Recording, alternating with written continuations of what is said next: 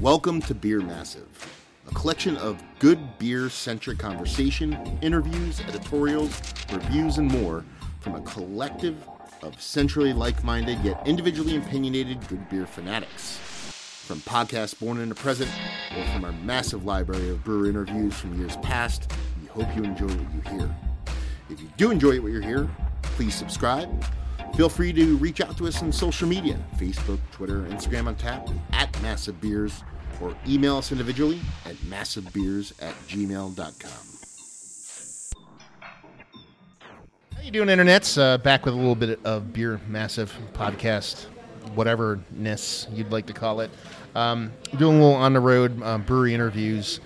And today was a bit planned. I wanted to kind of come up. I'm going to be moving away from northeastern Pennsylvania and New Jersey, and I kind of wanted to get up into the kind of lower New York State area and pick some breweries out before I move. Not that I won't come back up in this area, but I kind of just wanted to get a couple on the books, in the can, whatever you want to call it. And one of the ones I definitely want to do is a brewery I've been to a couple times. It's called Farmhouse Brewing, and it's up in Owego, New York. The reason for that is it's a farmhouse brewery. For those that don't know, and we'll cover it in depth, and here is basically they source, essentially, in the simplest form, whatever, their ingredients as local and as New York State as possible. So I picked Farmhouse, and we're sitting here across from Marty. Is it Matarazzo? Tomato. Tomato. There you go. That's what I like to hear. Tomato, an ingredient. What are your beers right now? He's the owner, head brewer, and let me do this one. Instead of maltster, you're a mastler? No, it's a maltster and a brewer. Okay. So first things first, I come in here. He's unclogging a toilet. So I was so happy that would happen, because that goes to show you're not having your random staff doing it. You got to unclog those toilets yourself. So anyway, in the worst non-intentional pun, when Matt told me that, I said, "Oh, no shit."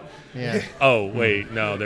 Hopefully now there is. Yeah. And that's not what he's the best color man in the business, basically. Anyway, so first things first, introduce yourself, Marty. Who are you? What are you? And what do you do? Because there's a lot of things you fill. Yeah, Marty Matrazzo with the Farmhouse Brewery, maltster brewer, farmer, and owner of the Farmhouse Brewery. We, as a Farmhouse Brewer, as our brewery, what sets us apart is we malt all our own base malt, which doesn't mean we don't do everything. We don't do the specialty malts, so the roasted malts we shy away from. When we first started down this path and we're learning about malting, there was one axiom that we heard over and over, and that there's two kinds of malt houses that do specialty malts: those who have had fires and those who will have fires. And so we decided, we'll let someone else mitigate that risk, and we'll just make the base malts and stay away from being close enough to the igniting temperature of the grain. First thing first, I have to ask: chicken or the egg? Which came first, the beer or the malt? What were you, a malter first, or were you a brewery first? I was a home brewer, and then we moved back to the Northeast and into the snow belt and needed something to do in the winter. So that's where I really honed my brewing skills. Was I started brewing every weekend because I don't sit around well. Okay. So I started brewing every weekend, and then what was the next level of difficulty was to go to all grain, and then what's the next level of difficulty is I started malting my own grain as a home maltster. I created a lot of compost at first before I figured it out. Did a lot of reading and started malting my own grain as a home brewer, using seed barley, which is high in protein. And so luckily I cut my teeth malting what would be considered bad grain. Something high in protein grain, which we deal with a lot in New York. Probably a good thing, though, if you think about it. Yeah. You're steel sharpens steel kind of thing, right? Yes, exactly. So we made the jump into using locally grown grain early on. When we first started the malt house came first. To make a long story short, professionally we're a malt house first. We started malting while I was still gainfully employed. Okay. But I knew the end was coming. I knew I was going to get laid off. We got bought by a larger company, and we knew that the time was nigh. And so we started this plan, started the malt house, knowing we were going to eventually be a brewery. But we were malting for other breweries and distilleries for about 2 years before the brewery was up and going. And don't apologize for being long-winded. And that's what these things are all about. Kind of backtrack a little bit. You said you moved back to the Northeast. Where were you beforehand? I was in California, near San Francisco. Okay. So it's lived there for about 12 years. And then did you do the homebrew thing before you moved back? Yes. Okay. Yep. And then is that where your kind of love for making a beer kind of came from, San Francisco? Oh, absolutely. Yeah. You talk about long-winded answers. Back in my day when I grew up. How old are you? Old. So How old? 50. Okay. You're not that much older than me. And so, But, anyway. back in the 80s, all there was lager. And, Yeah. by the time, say, early 90s, I was so tired of yellow lager. I didn't drink for a couple of years. I thought I didn't like liquor. I didn't think I liked wine. I met my wife, who was from Sonoma, and she's like, "You haven't had good wine." I thought all wine tasted like what New York wine tasted like in the 70s, where it's Kool-Aid, Yeah. So I drank wine for a couple of years. We moved to California, and that's during the first craft beer boom. We moved and dumped ourselves into California in the middle of that. And I found, that's where I found locally made stouts and porters, and I still thought blonde beer tasted like lager, and it wasn't. Probably drank stouts and porters and Russian Imperial stouts for years before I even Man after my own heart. before I stumbled on an IPA and was like, holy shit, a blonde beer can taste good, Any particular breweries out there? Well, so my gateway beer into blonder beers was Sierra Nevada Pale Ale, and I just, a lot of people have that too. I was slinging juice for a juice company at the time, and we used to at the back door of the grocery stores we'd trade. Here's a couple of juice for some fresh bread, and one day the Sierra Nevada guy's like, "I'll give you a case of beer for a case of orange juice," and I was like, "Sounds great." So and that's where I was like, "Holy crap, a blonde beer can have flavor." Growing up in the 70s and 80s, it just, Rolling Rock and Genesee, it was all just. I mean, if you're feeling fancy, we'll never besmirch Genesee on this podcast. That's fine. Jenny Cream Ale is near and dear to my heart. But anyway, so you get the bug for the beer. You come back to the north. Why'd you come back to this area? I grew up in this roots? area. Okay. Yep. We wanted to get back. We finally wanted to move back where family was. My son was getting older and wanted him to grow up with his cousins around and grandparents around. And so we stopped bouncing around and we found a little farm. Actually, we bought our farm on Craigslist. Really? We found our farm on Craigslist, and we were out in the Bay Area, and they're like, "Look at that!" And so eBay, nothing on eBay. no, just that's the largest Craigslist purchase I ever made. It's a 40-acre farm. And then you moved the farm. Was it a malt? Was it a grain farm at that point? So at that point we had no idea what we were going to do with it. It's just that acres gave us opportunity. We didn't know what we would do with it. We did. We initially started with an acre of hops because as a home brewer, it'd be cool to grow our own hops. We did mixed veggies for a few years and did the farmers market thing, which is where I fell in love with farmers markets and farmers. And so we did a lot of, like I said, the mixed veggies, tomatoes, peppers, pumpkins, and all that kind of stuff. And then what was the impetus for the brewery? Like when did the switch go off? So we were back. I was working from home for a couple of years. Like I said, the company I worked for got bought by a much larger company. There was no reading between the lines. They told us, we're going to get rid of you as soon as we can figure out how to get rid do of it. Yeah. So that was, and that by that point we had just started. I'd started home malting, and we thought it'd be cool. No one else is doing. There's only one other malt house at the time in the Northeast, and that was Valley Malt up in Massachusetts. Right, you were the first New York one, right? Yeah. So we were the first New York one. So wait, time out. You were the first New York one. We were the first That's New York cool. craft malt house in New York. That's since impressive. Prohibition. Yeah. So we wanted to do the brewery, but we knew there wasn't enough. At that point, there was not enough grain being grown in New York at all to support even one brewery. And we spent 2 seasons going up and down through Taga County looking for farmers that would give us a 10-acre test plot, And what we were hearing from farmers was nobody grows malting barley in New York. And we'd say, why is that? And they would say, because nobody grows malting barley Which in New wasn't York. the case back in the day. It's just it became the thing. Yep. So barley, like hops, left New York at Prohibition, moved to the West Coast, or moved to drier areas, and then we have 100 years of breeding to grow barley and hops in drier areas. Yeah, I mean, you would know probably better than me, but it was Prohibition kind of like almost killed it off, and then the moisture killed off the hops, and that was the dagger. So they were dealing with mildew issues before Prohibition. When Prohibition came around, a lot of the hop growers were like, "Oh, thank God, I don't have to worry about this anymore. I can take it out of my rotation." But before Prohibition, every farm had some acreage in hops. Okay. And a lot of people know that because hops are sexy. Yeah. But what they don't know is that New York also grew 80% of North America's malt before Prohibition.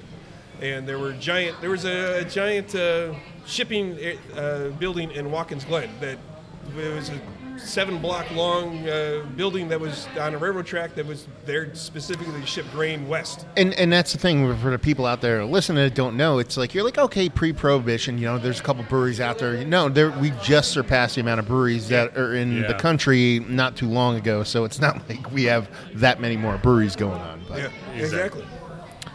So and then there was big malt houses right on the Lake Erie in Buffalo. There's several large malt houses they'd malt the grain and put it on a barge and send it out west from there. So we were growing a lot of, not hops, we were growing a lot of hops, but also growing a lot of barley before Prohibition. Mostly what we were growing was 6-row back then, and we can get into that if you want. That's I think we should be growing 6-row now, but brewers have misconceptions of what 6-row is and how and when to use it. But it makes perfectly fine beer. But there's a lot of misconceptions about what 6-row is, and it's hard to get brewers to buy it. So it's hard to get malt houses to buy it from the grower. It's hard for growers to grow it if they can't sell it. We'll definitely touch on that because we're definitely going to dig into the whole the hop sexy thing like you're talking about as opposed to malt and yeast and stuff like that, and people kind of looking at it as a secondary thing when they don't put too much thought process into the actual malt and things like that. But back to when you moved back here, you moved back, you decide you're going to do the malt thing. You start doing that. Was there a point where you're like, okay, now this is taking off? And did it coincide with you opening up a brewery? Like, how did the two intertwine and interconnect as far as you being a malter, then becoming a brewer? Was one did one drive the other, basically? Well, we knew when we crunched the numbers to be a malt house, in order to make money as a malt house, we needed to make, just say we needed to make 200,000 pounds of malt a year in order to pay our bills. No one was growing malt, so there was no way we could get 200,000 pounds of grain a year to pay the bill. So the next thing to do is, so then in order to pay my bills, I need to make 500 barrels of beer a year. Well, how much malt does that take? Well, it takes like 25,000 pounds, which is about 20 acres. So if I could find 2 farmers that would grow 10 acres test plots, then we could supply our own brewery and turn that malt into beer, and then make enough money to pay the bills. But like I said, when we started, we started under faith because we could not find anyone who was going to grow barley for us, and we just started the malt house with faith that something was going to happen. And we were at a conference, and we were some guy overheard my wife and I talking about struggling to find malt, trying to find grain to malt. And he turns out his chair and says, "You guys need grain?" And we said, "Yes." He says, "I have 100 bushels sitting in a silo where I can't find anyone to buy it." Wow. And we were like, so it wasn't that it wasn't there. There was no roadmap to find it. Yeah, he grew it on a whim, thinking he would find someone to sell it, and we started a malt house on a whim, hoping we'd find someone to supply us. And luckily, we bumped into each other. Those whims, they'll get you. Yeah, exactly. So it worked out well. We bought everything he had, and that supplied us got us going for the first year. We malted for other breweries and distilleries, like I said, for a couple of years before we opened our own brewery, and we stopped malting for other breweries and distilleries. We let our contracts run out and not renew them. We had twice, one spring where I had several tons of finished malt at the malt house, but I didn't have any of my own malt at the malt house. I had to go buy malt from another malt house because I know, right? It's like, I got all this grain, I can't use it. It belongs to somebody else, like right there behind a nylon bag, and I can't get to it. All New York or distilleries? Oh, Yep. What year is this? When this 2012, 2013. And that's right around when Cuomo signed. Yeah, luckily for us, as we started building the malt house out in the fall of 2012, the license came out in the spring of 2013, right as right as we found our grain to start malting with. So people started really hammering us for grain at that point. And speak to that. What as the New York state law, what does it entail? Basically, it's a rollout kind of law, correct? Yeah. So up until now, it's only been 20%. So if you just use 20% in New York State malt and hops, you can be a farm brewery. Next year it changes, right? Next year it goes to 60%. 20% is not. That doesn't make a farmhouse brewer. Right? No, you don't have to say it. I can see it in your face. Yeah. 20%, you're making an attempt. And I would say, as it moves to 60%, we're going to lose some farm breweries who don't want to do that for several reasons, and that's cool, and it's okay. But you're not losing a farm brewer; you're just losing a brewer that had a farm brewery moniker to it. But as they drop that, they're not buying hops and malt anymore. I would say we need 2 tiers. We need a tier that maybe even 10%, and then a tier that is 60%. Okay, so so you have more people buying a little bit of grain instead of a few people buying a lot of so grain. you think that the law itself is a bit too inclusive to where it's going to kind of hurt the agricultural portion of the thing? I'm not afraid. as Yeah, far, that's what I'm afraid of. Is that you'll have enough people drop out that'll make there won't be enough people buying it to justify farmers growing it. Whether you're talking hops or barley. That's my concern. More people are coming on. I think we're seeing more and more people who are, I hate to say it, real farm breweries that are really trying to use as much as they possibly can. But if we could encourage everybody to use 10%, that would be, any brewery can use 10% base malt from New York State and blend it with their other malt and no one would notice. But where do you... Or even use 10% New York hops for their bittering. But where do you balance that? Where do you balance... End all be all is if you make a good product, whether it be a hop, whether it be a grain, whether it be something that people want to make. Again, your environment's going to dictate what you can produce. Yeah. If you make a quality one, then it hopefully take care of itself. Do you really think? It seems like there's a big groundswell for farm breweries, not just in New York State, but everywhere else. And it seems like there's a lot of them coming on. As a malter, like what portion of your business now is the brewery and the malt? So we do not malt for anybody else any longer. Okay, because it's all there's in-house. 2 times I ran out of my own grain. I was like, we're not doing this anymore. We're just going to keep it in-house. And at this point, every contract has lapsed. Yes. Okay. Yep. So we're not malting for anyone else anymore. We've trained up several other malt houses around the state who we refer people to, people we know, we trust that are making decent malt. And then let's flip the script on that. What percentage? How do I phrase this that doesn't sound weird? What's your markup that you deal with all grain malt? Like, since you are a farm brewery, how much more expensive is it for you to be a brewery as opposed to somebody else that just goes and just buys it at just whatever? So my cost of goods on just the grain, my malted grain, and again, considering, how would I put this? So we're paying more for locally grown grain than a larger brewery pays for commodity grain.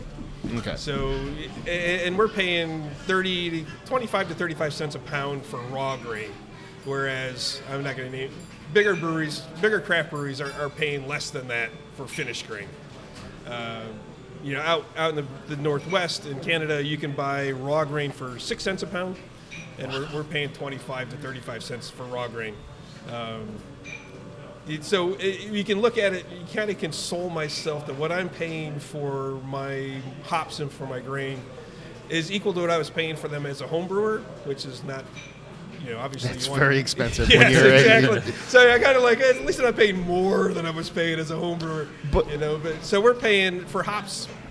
You can get, if you want to get Pacific Northwest Cascade, you can get that $4 to $5 a pound. If you're buying in larger, if you're buying enough to support a brewery.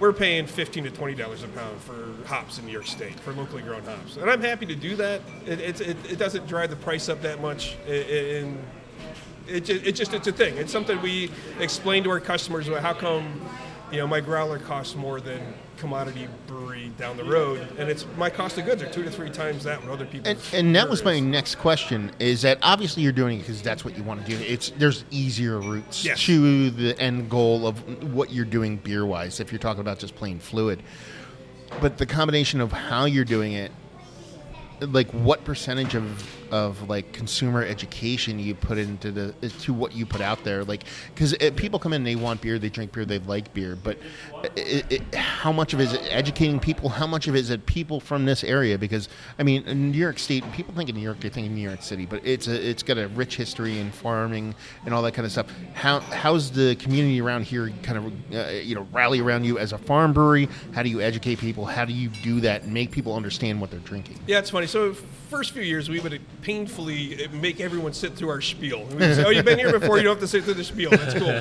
But everyone would walk in and we'd say, you're new. Oh, well, let me tell you, we're a farm brewery. We'd explain we use as much local ingredients as we can and blah, blah, blah. We probably pulled back from that recently just because it's busier. We don't have the time to do that for every single person that comes in. We do try to point out on the menu where it says % New York State ingredients for each style that we do, that we are trying to keep it local. I think as we explain that, probably 3 to 5% of the people you explain that to, you see the light go on, their eyes bulge, and go, holy crap, that's cool. Yeah. Everyone else is like, yeah, that whatever. Well, how's the beer taste? Which is cool. It's a fine thing to say. Yeah, right. So you use a local 3% ingredients. doesn't keep your lights on. Right. So, but it's kind of neat. Every once in a while, someone's like, wow, and they get it. But mostly it's people like, yeah, whatever. That's But there is a movement like, where does my food come? And it makes There sense is, that and the next thing would be, where does my drink come from? I think even in New York State, there are places where that's probably bigger communities that makes more difference too. I think where we are, if I'm going to stereotype, a lot of the locals around here are more what 30 rack is on sale this week. Which is odd because we're surrounded by farms here. Yeah, exactly. Yeah. And then how do you balance that as a brewery? Because, I mean, coming in, the first thing I got, because I love cream ales, the first thing I got when I came in here is a cream ale. That's a beer that the person who's going to grab a 30 rack will relate to. Yep. Do you cultivate your tap list, which is insane? What do you have, like 16 to 18 17? beers on draft? It's a big Do you list. cultivate your tap list as like a step ladder for people to absolutely. kind of branch them from the 30 Yeah, rack? absolutely. We were talking about this last night, that if it was up to me, I would make nothing but sours and Belgian style beers. And I, when I first started, that was my. I'm not making an IPA, and people say, why not? It's like every single brewery makes a frickin' IPA, and it's like, why? The world does not need another effing IPA, but. Yes, it does. Because people walk in, they walk up to the bar, and what do you got for an IPA? And you go, I don't do IPAs. And they go, oh, thanks. And they turn and walk out. That's got to be more than half the customer base, Yeah, right? yeah. Right? And for the first year, we could legitimately complain that there wasn't enough hops available. And we couldn't, to make an IPA, using that 6 Saisons I can't make for every one IPA I make. So it's. But there's also the sell them the sizzle and then they stick around for the stick kind of thing. You know what I mean? To where you get them in the door and you stick around and eventually maybe they come around. And we've since then there's actually this year maybe even considered a glut of hops on the New York State market. And so we do have enough hops now. We do keep 2 to 3 IPAs on at a time. We have a session, a regular, and a double IPA that we rotate in and out. And sometimes they overlap and all 3 are on at the same time. But we have a cream ale Saison. I think those cream ale Saison and even our Belgian triple, we can usually sell to somebody who walks in and says, I usually drink a lager. What do you have? Yeah. Invariably they go for the triple. And then they pass out. Yeah, Biggest exactly. bang for your buck. Yeah. This is delicious. Yeah, how much? Yeah, exactly. I'll take 2 pints. Yeah. Good luck with that. You didn't look at the ABV, did you? So you're talking about coming in, being a New York State farm brewery. The laws are changing. It's multifaceted for you. It's also you got to keep your brewery open, but you're also worried about, you know what I mean? Like, is it going to relate? Is it going to matter to people in the end? Does it keep you relevant? But on the flip side of that, and we talked about this previously today, me and God damn, I forgot your name. Wow. Kyle. Jesus. Wow. Spacing Wow. on it. Whatever. He's, whatever. Anyway, that's what's called editing. We'll edit it out. But the best part is, I'm not going to edit this out. So it's going to be even better. Is that, my theory, and it's not my theory, it's everybody else's theory, is that, beer's getting so big. Eventually, it's not going to burst. It's just going to retract and it's going to become hyper local. You know what I mean? As a brewery like yours that makes so many different styles and does so many things, while you're worried about that law in itself, I think you're well more bulletproof than a brewery that makes like 2 different styles of beer and just kind of sticker can shit out the door nonstop and just really focuses on volume of stuff. Do you know what I mean? Like this is the kind of thing that people will eventually, this is what beer is going to become. Yeah, I think so too. I think the small local brewery is going to way more. That's going to be. I don't know, the mom and pop brewery, like a mom and pop restaurant, is going to be the next thing. I don't know if it's going to be a big thing. It's going to be a thing. But I think that's where people are going to be successful. I think as we look at growing, do we want to grow more on the wholesale side? No. There's so much. Again, why would I make an IPA? Everybody makes a fucking IPA. Yeah, why would I go put myself on Wegmans' shelf? There's 80 choices there. And then I got to worry about those qualities. So we're looking to expand, get more people in the tap room, make more retail sales as opposed to wholesale sales. And I think for a lot of breweries, that's what's going to make sense. You look at, you can grow wholesale for a while, but pretty soon you're going to bump up against the bigger guys, and they have the scalability that can undercut us. I can never compete on price with anybody else. Yeah. Because my cost of goods are so high. Exactly, Yeah. When I sell a keg, it's maybe $1 more than the cost of goods, and So we're not out beating the street trying to sell kegs either. It's people who come to us and beg us for a keg. We'll give them a keg as a marketing expense, but not because I'm going to make money on keg sales. Like an old school supermarket loss leader kind of thing, just to get your name out there. Yeah. Yep. But you spoke about getting people in the tap room. Now, how I found you guys locally was not even that locally, about 2 hours away. I said, I want to drive about 2 hours a day. I want to go to a new brewery. And I, set my little Googs map up, and you guys popped up. And I was like, okay.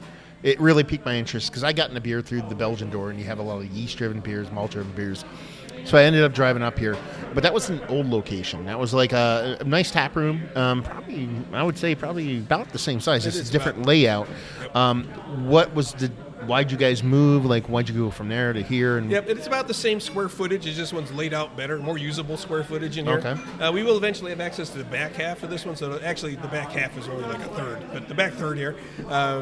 This gets us downtown. It really has made a big difference for us as being, location. Yeah, we the thought foot traffic. Yeah, we thought for sure having somewhere where the parking lot would be a big deal, but in the end, it being downtown where the foot traffic is, and whatever, actions going on in that little Owego, it helps us being down here, being part of it. it's an easy town to get to. It's like literally right off the highway. You just get off the highway and cross the bridge. A couple years ago, right? The coolest little town in America, right? 3 years ago or whatever. Yeah, I mean, it is a cool little town.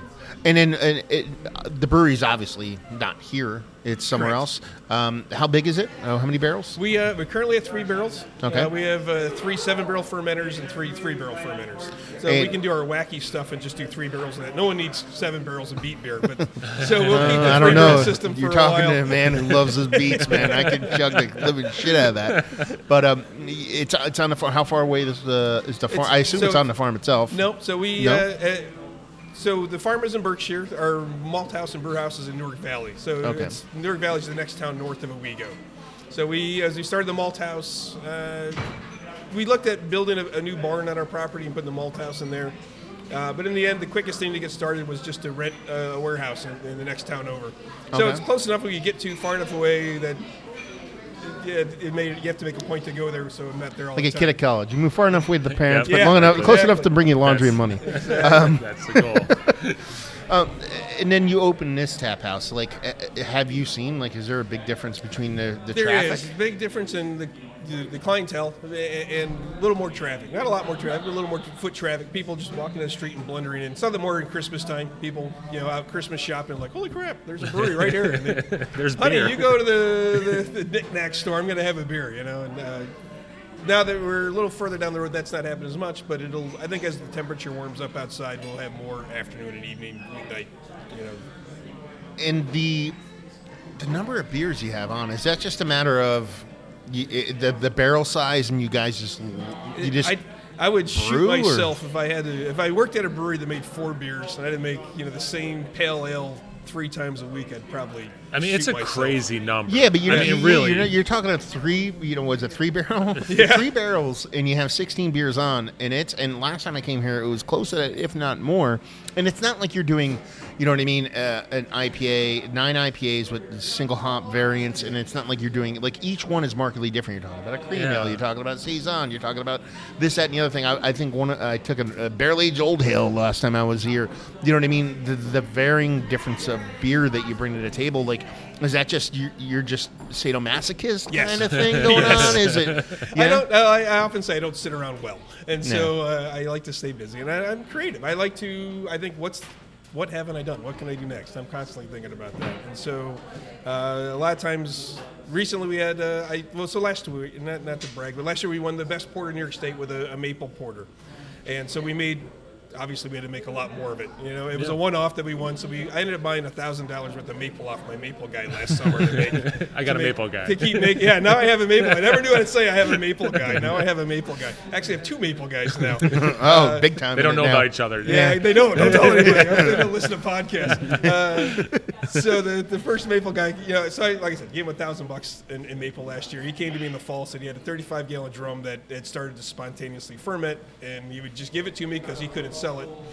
So it was A grade, A grade doesn't come through much in beer, but so we made Maple Daisy with that. We made a Crazy Daisy, which typically we had local honey to the fermenter, so we added a bunch of maple to the fermenter to make that one. And then I still had a bunch left over, so I made a Maple Quad as well. So that's what this is right here. Oh, nice. So it's a 13.6%. Because again, you're talking to two malt heads. Yeah. I got to ask you a question. Do you still like homebrew on like a small scale when you're? No, people ask that because you seem like the kind of guy that's just like, I'm just gonna make something in his kitchen at 5 a.m. That's kind of the vibe I'm getting. I do that, but I do it 100 gallons at a time. I figure it's smaller than Ithaca Beer's test system, so I just throw out 3 barrels of something and see what happens. And sometimes it works, sometimes it doesn't. The first time we made our beet saison, I thought it was undrinkably beety. I had no idea what I was doing, and there's no beet beer recipes online, yeah. So. I kind of wung it, and I learned that I didn't skin them. I just diced them all up, threw them in the brew kettle, and it was dirt, very earthy. Yeah. and so, but there's a little goat cheese though. Yeah, probably would go good with goat cheese. It took forever to get rid of it. I swore I'd never make it again. But all of a sudden, there was like these 10 diehards that kept coming and going, "Where's the beet beer? I need more beet beer." So we made it again and toned it down a bit, and even then, it was too undrinkable. This year, I think we made it. It works out well. It's a nice balance between beet. You get beet up front, get the saison on the finish. But at 100 gallons, you can work your way through it in a decent time before it goes bad. And somebody's gonna like it. That's the first thing we learned here. Boy, the first year we made a smoked pumpkin porter, where we smoked the pumpkins, add the pumpkin to the brew kettle. That too was, to me, it was like liquid ashtray. It was like licking a campfire.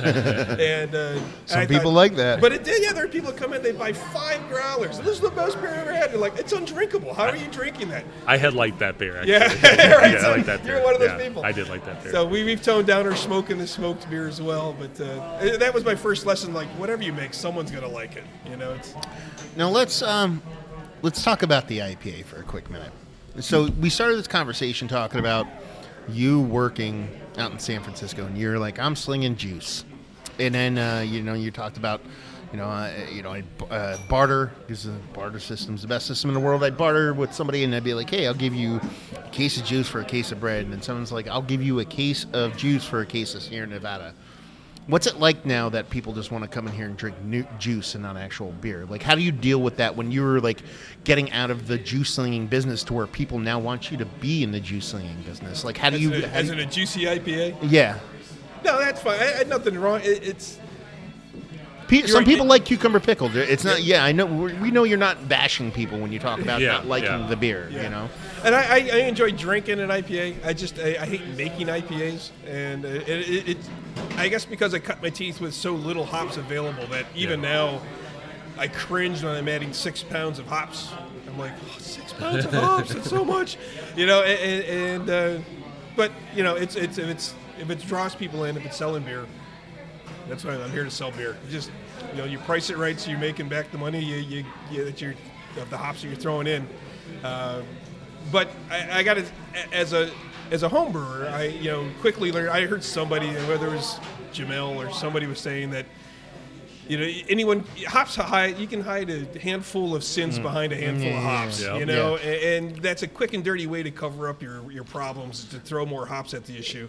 And it drove me to making cream ales and saisons to make sure I knew what I was doing. It shows in your menu. I have it literally written here in my notes in case we get sidetracked about the hiding flaws is such a kind of like, it's like a dirty trick. Not that there's you can brew a beer that can have a flaw and it still be a great beer, but you focus on these kind of like beers that are hyper vulnerable to flaws if you do drink them. Again, it's a sadomasochist thing. It's like you need to brew that beer in order to kind of justify what you're doing as a brewer, kind of thing, while at the same time making a buck. Yeah, it probably is. I rather the challenge of yeast forward beer, malt beer. There's nothing, like I said, nothing to hide behind. I can my Crazy Daisy or Belgian Triple. That's about temperature and yeast pitching and yeast oxygenation. There's no heavy-handed anything with that. You really have to, and same with the cream ale, the other end of the spectrum, 3.5% alcohol. You have to, the right O2, the right amount of yeast, and the right temperature to create a nice, clean flavor that you can't, there's nothing to hide behind. And then you're talking about, does the yeast, love for the yeast in the beer, does that just from when you started to go out there and taste things outside of the lager, and then you're like, what is this flavor? And that's the thing that really caught you? Yeah, I tell you, another one of those would be the first time I had a Saison. I thought, I had a friend who was really into Saisons. I was like, it's a yellow beer, And finally I tasted it. I was like, holy shit, look at all the flavor. And I think that was a Hennepin. I was like, holy crap, this is a blonde beer that has all this flavor. I want to do this. How do I do this? And you start reading up on it, and it's all yeast driven. And you have to, and you can cheat and add your orange and coriander and pepper. Yeah. But you can also do the same thing if you're just diligent with your yeast maintenance. And you can create a lot of flavor. And you can create different flavor. You want to go more towards clove or more towards bubblegum, you can do that if you know how to do that. And that's the craft I like to do. Not just every beer is the same. Where are you? Are you team clove or are you team bubblegum? Where are you at? I like a balance. A little less clove. Cop-out answer. I want a definitive answer. I want a little less clove, a little more bubblegum, a little more banana. Our triples, a little more banana. Our Saisons tend to be balanced between clove and bubblegum. Sometimes they come out clovier than I want, and that's a testament to me not being diligent enough, to me not crossing my T's and dotting my I's while I'm brewing. And I go, clove. But as far as the team here, like as far as brewing goes, who is it? I assume it's just you? Yeah, just me. I malt and brew. Recently I got a part-time guy that comes in and he cleans the grain for me at least. So that's an 8-hour day where I'm not standing there mind-numbingly watching grain go through a cleaner. And he cleans kegs. So I do, luckily I have 2 days a week where I'm not doing mindless things. That was with that. A shock to me the first time I came here at the old location. Mm-hmm. The Marty show. Slinging the beer, brewing the beer, cleaning every step of the way. It's a surprising the Marty thing show. Because, and that's why I took a time out. And I'm like, no, you were the first guy in New York State, like everything. Well, it's crazy because there's this thing. Who said it? There's this guy talking about this awesome thing called sleep. And I don't know if you ever heard of it, but it's fun. Obviously, the way you're producing the beers, what you're doing it all yourself. You know what I mean? Is it ADHD? Is it something that you just can't not let? I understand where you're coming from because I need to have my finger in everything I do when it comes to the things that I love to do. I don't want anybody else to influence the output of what I'm doing because it's me. I'm putting myself out there. Now, you said you had a wife. How do you balance that kind of like semi kind of mental problem with having to be involved in every portion of the show with also still living in like a fun life outside of the beer? Honestly, had a wife is the key there. Okay. And I don't have any balance right now. Fair enough. Everyone here knows that if it doesn't happen, I can cut that part out if you want. Getting to Price Chopper, which is 8 blocks west, off of my main route up and down 38, it happens like once every 2 weeks. Like, woo! I got off Highway 38 and I made it all the way to Price Chopper. I'm really busy. Luckily I love what I do, and if you love what you do, you don't work a day. Yeah. It is exhausting sometimes. I get home after a brew day sometimes, and especially certain sour beers are a long day, and it can be exhausting.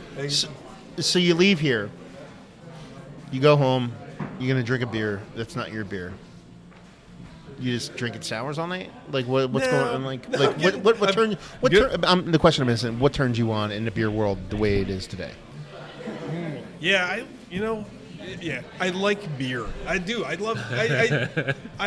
What a controversial side to take. Again, right in the middle of the road again, Marty. My fridge is filled with everything from saisons to barrel-aged stouts to. But is that experimentation? Is that you tasting things to process? When I was a musician, one of the worst things experimenting and loving it. One of the worst things when I used to do music was I stopped listening to music and listened for flaws and edits and weird things that weren't about the music itself. Can I sit and just can enjoy you listen a beer? to the song and just listen to it now? Yes. Are you beyond that? You know what's funny is as I said, get home, I'm tired. Sometimes I'm halfway through a beer before I go, shit, what the hell am I drinking? This is awesome. And I go back and and I can't be, like I said, so I'm tired and sometimes I don't even realize it. And all of a sudden it's like I look and there's like this much left. There's 5 ounces left. I'm like, shit, I should have been enjoying this the whole time. I've just been mindlessly drinking it. And what is that? Happened to me a couple weeks ago with Sticky Monkey. I God damn it! I didn't take time to enjoy. I'm 3/4 of the way through this awesome friggin' beer. But there's something and just beautiful now I about realized that, I should be though. enjoying this, and it's like, and then you get like 4 ounces of just, for me, pure joy. I just love that beer. And there's a few beers like that where I could just sit and drink it all day if I could sit and drink it all day. I can't sit. I can't drink those high alcohol beers all day. But that's a struggle for me too. Is like dissecting a beer versus just simply cooking enjoying. and drinking a beer, or they're all enjoyable though. It's just finding that balance. I do have So I have 2 drawers in the fridge. I gotta admit, I have one that I know I'm gonna sit and enjoy it. Like I'll go reach for a beer. I'm like, no, I'm too busy. I can't drink that one today. I'm going to drink, this one today. I'm going to just grab it in Sierra Nevada today because I just got to drink a beer and move on. I don't have time to sit and I don't want to waste my time with this beer on my mental capacity right now, and I won't drink a beer that I want sometimes because of that. I want to have time to really take it in. So I owe you a gratitude. Had a couple beers. You do sodas as well. Yes. And I want to talk about that a little bit. So I started dating my wife before we were married, and she had 2 teenage daughters. And I was the coolest dude ever when I brought a growler of the creamsicle to the house. Yep. Gave that to them, And it was a conscious decision for people who brought in children. Like a whole family comes in, so you're trying to create a family environment here. Absolutely. We never wanted to be a bar, and we wanted to be a well-lit, welcoming place for families with kids, with dogs. Just that. We didn't want to be a dark, scary... That's why I came to the dogs, man. That's why I came, honestly. Yeah. We didn't want to be a dark, scary bar. We wanted to be some well-lit, bright, happy... Right now we have several families here with kids playing Wii and sitting at the table. We always want to be welcoming with kids. So when we wanted to make soda, we could have bought soda extract and that would have been the quick and dirty. Dump that into a keg of water and carbonate it and call it good. But... That's not our shtick. So we orange cream is orange juice and vanilla beans. It's not even vanilla. I remember I had to explain to him, I'm like those little black bits. It's not gross. That's actual vanilla. I said that's vanilla. I said that's the real stuff, guys. That's not what you're used to drinking is not real vanilla. Yeah. We make our ginger sodas made with local ginger, and our cherry sodas made with New York State sour cherry juice. Nice. So that's who we are, and that's just I wouldn't want to do it any other way. Ever want to make like a alco pop fermented thing, or is that against the law in New York? I'm not sure. That's a down the road. So Farmhouse 2.0, we're adding a distillery, and that'll be part of that. Oh, so, wow. Yep. You want to talk about that a little bit? Yeah, we could. We've been through... Is this a scoop? I think we just got a scoop. He's got a world premiere. We've been looking for the right building. So we've looked at 4 buildings now, and just none of them are quite right. And we don't have a lot of inventory in this little town, so we're trying to find the building that has the right size that we can incorporate 2 different... And also has a way we can license 2 places in one place. So it needs to have two buildings in one, or some good, some way that can be bifurcates divided. the 2. We have a 5th one now we're looking at next week. That's actually 2 buildings on one property, so that would make it easy. Put the still in one building, put the brewery and the beer house in the other one, and that'll be easy to Is that a law license. thing, or you just have to keep them distinctly separate? Yeah, the feds they don't want you to mix your peanut butter and your chocolate or whatever. They want the risk of you pouring your but whiskey it's in so your beer. delicious. Yeah, for them it's all about taxes. So what if Lord forbid, I poured my whiskey in my beer and didn't pay the right tax on the whiskey, and so they want to make sure everything's separate. And so we're trying to find the right place to do that, so we can do both. Because once again, I don't need to sleep, and I have other itches I need to scratch. How many hours a night? Yeah, exactly. We're down to 3, 4 minutes. What? Yeah, minutes. Jeez. So you're talking about having those separate buildings there. So you obviously want to expand a brewery. Where do you want to go from there? Like, how big do you want to go? So we're the next step I think is 10 to 14 barrels. Like I said, we'll keep our 3-barrel brew house just because no one needs 10 to 14 barrels of beet beer or even tomato beer. So it's there's a lot of stuff, and I think even though we do make IPAs now, they don't move fast enough to make 15 barrels of IPA. So I'd rather make 3 barrels and have it sell out while it's still fresh, as opposed to keep it around. And the goal is to grow to facilitate what you need Do you know what I mean? Beer wise, it's not. Are you looking towards like some kind of distribution outside of kegs? Obviously, you probably start doing kegs more often. Yep. Or you just want to be able to produce what you need.